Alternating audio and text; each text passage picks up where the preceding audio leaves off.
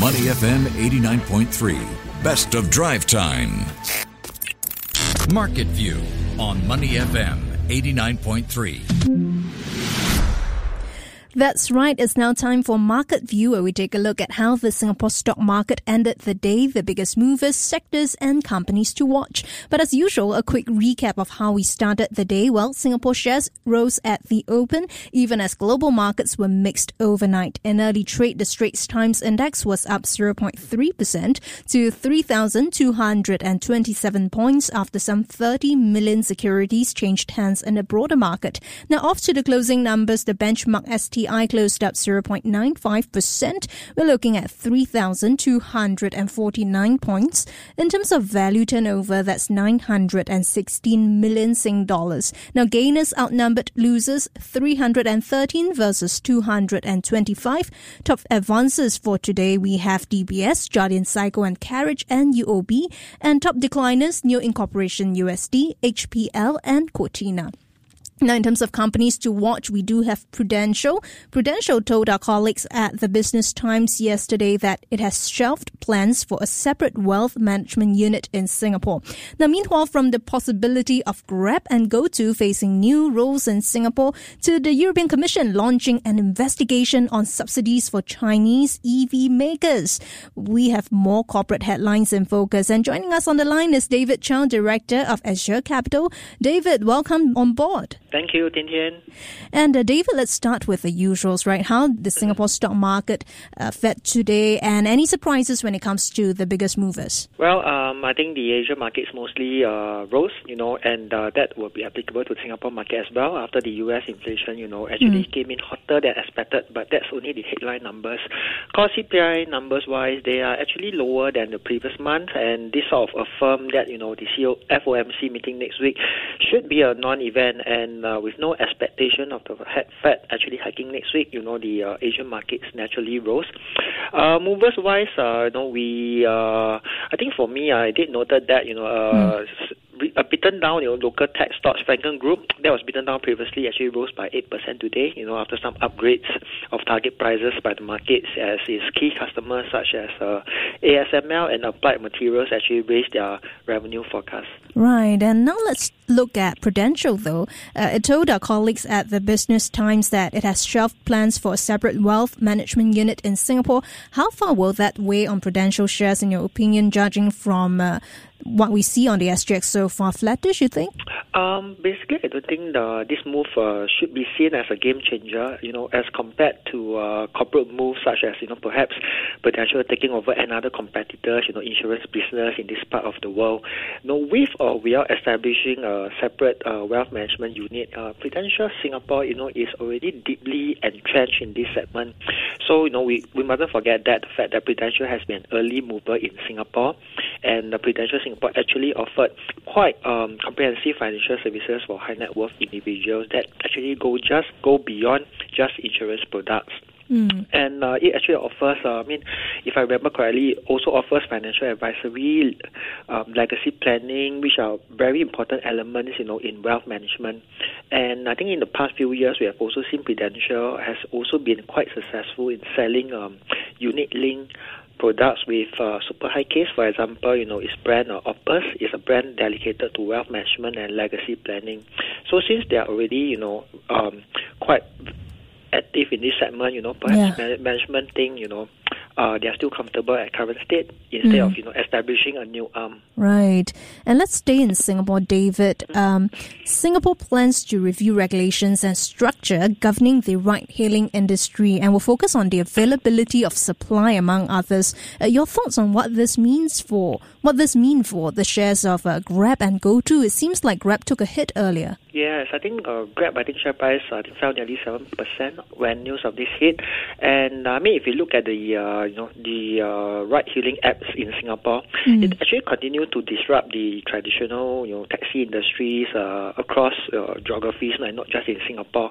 But in Singapore specific, I noted that as of the first half of this year, ride-hailing actually accounted for 85% of daily, point-to-point trips in the country, compared to just maybe 79% a few years ago. So no one can actually dispute the importance of ride-hailing in this part of the world. And to be honest, I think this review shouldn't come as a surprise because after all, Grab specific, it has acquired, a Transcab taxi and car rental business in July this year. Yeah. Hence, it will be a larger entity than before. And when you consider that Transcab is already the third largest taxi operator here, this puts Grab in an even influential position to affect the supply.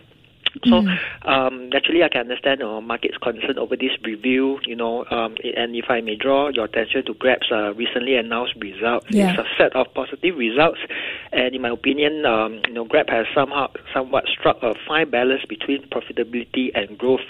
So, as it reduced incentives, yet increased its market share at the same time.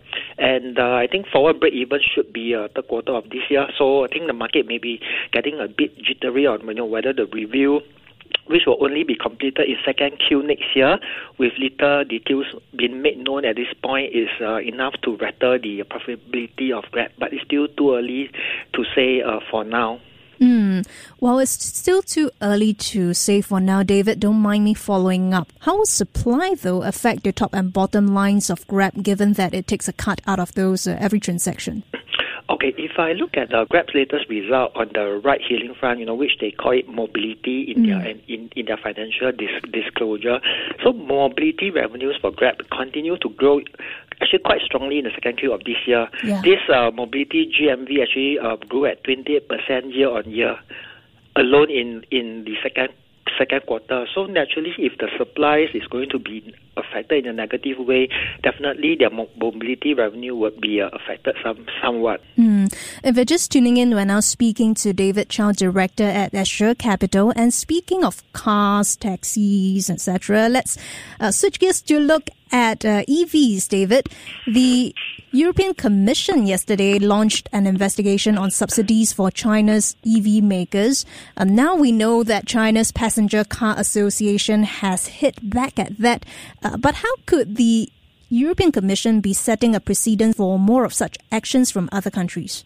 I think, in my view, the European Commission President's comment on China's subsidies, which making them sound as if they support local brands to make them artificially low, may not be very valid. Now, as the China government has already phased out central government subsidies on these vehicles, but currently, if you look at China, it still has certain favorable local policies such as NEV exemptions from your car plate restrictions in certain cities, but at the same time, they are also open to foreign brands and not, affecting the exports to the EU, for example. I think the investigation, if it ought to have been carried out, should have been done 10 years ago instead of now.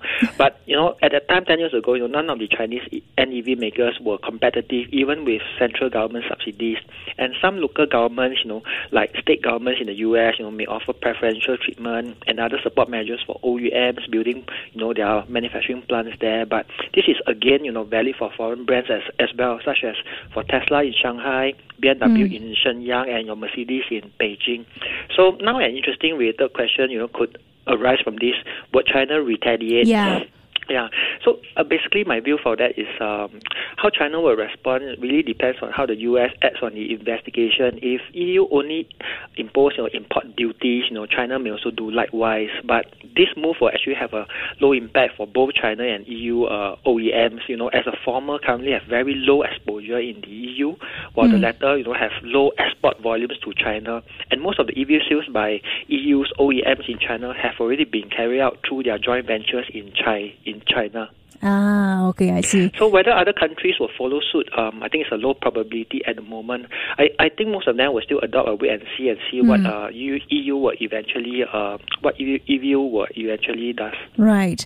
And finally, let's head over to the US before we let you go, David. You talked about that CPI figure, and just to for our listeners' sake, consumer price index increased by 0.6% in August on a monthly basis, which is the largest gain since June 2022 amid a jump in petrol prices. Now, on a yearly basis, the CPI was up 3.7%, somewhat a hot figure, but still it is within expectations somewhat. So how should we be reading into this, and do you expect any change in the narrative when the producer price inflation numbers are out tonight? Okay, I think firstly, the numbers yesterday illustrate the potential obstacles to, reaching inflation out of the economy without a sharper slowdown. Higher energy costs, can also feed into your prices of non-energy goods and services. So when they were falling until recently, I noted that the transportation services, actually helped to drive tamer core inflation readings. But that could be at risk if, energy prices keep rising. Last month, for instance, airline fares in the US actually rose 4.9% after, steep declines earlier in the summer. But looking at the core prices, which exclude your volatile food and energy items, it actually still rose by a relatively mild, 0.3% month on month after lower readings in June and July. And, the latest readings certainly reflected higher costs for items such as your airfare and vehicle insurance. I guess the monthly core readings will likely keep the Fed on course to hold interest rates steady at a meeting next week, without resolving to a bigger debate over whether they will need to raise them again this year to slow the economy and maintain recent progress on inflation.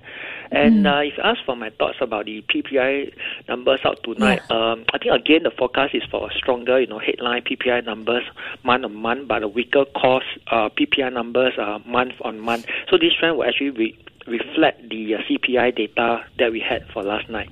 And it's of my view that I think this is likely to happen. Thanks a lot, David. That was David Chow, Director at Azure Capital. Thank you very much for joining us on Money FM 89.3. Before acting on the information on Money FM, please consider if it's suitable for your own investment objectives, financial situation, and risk tolerance.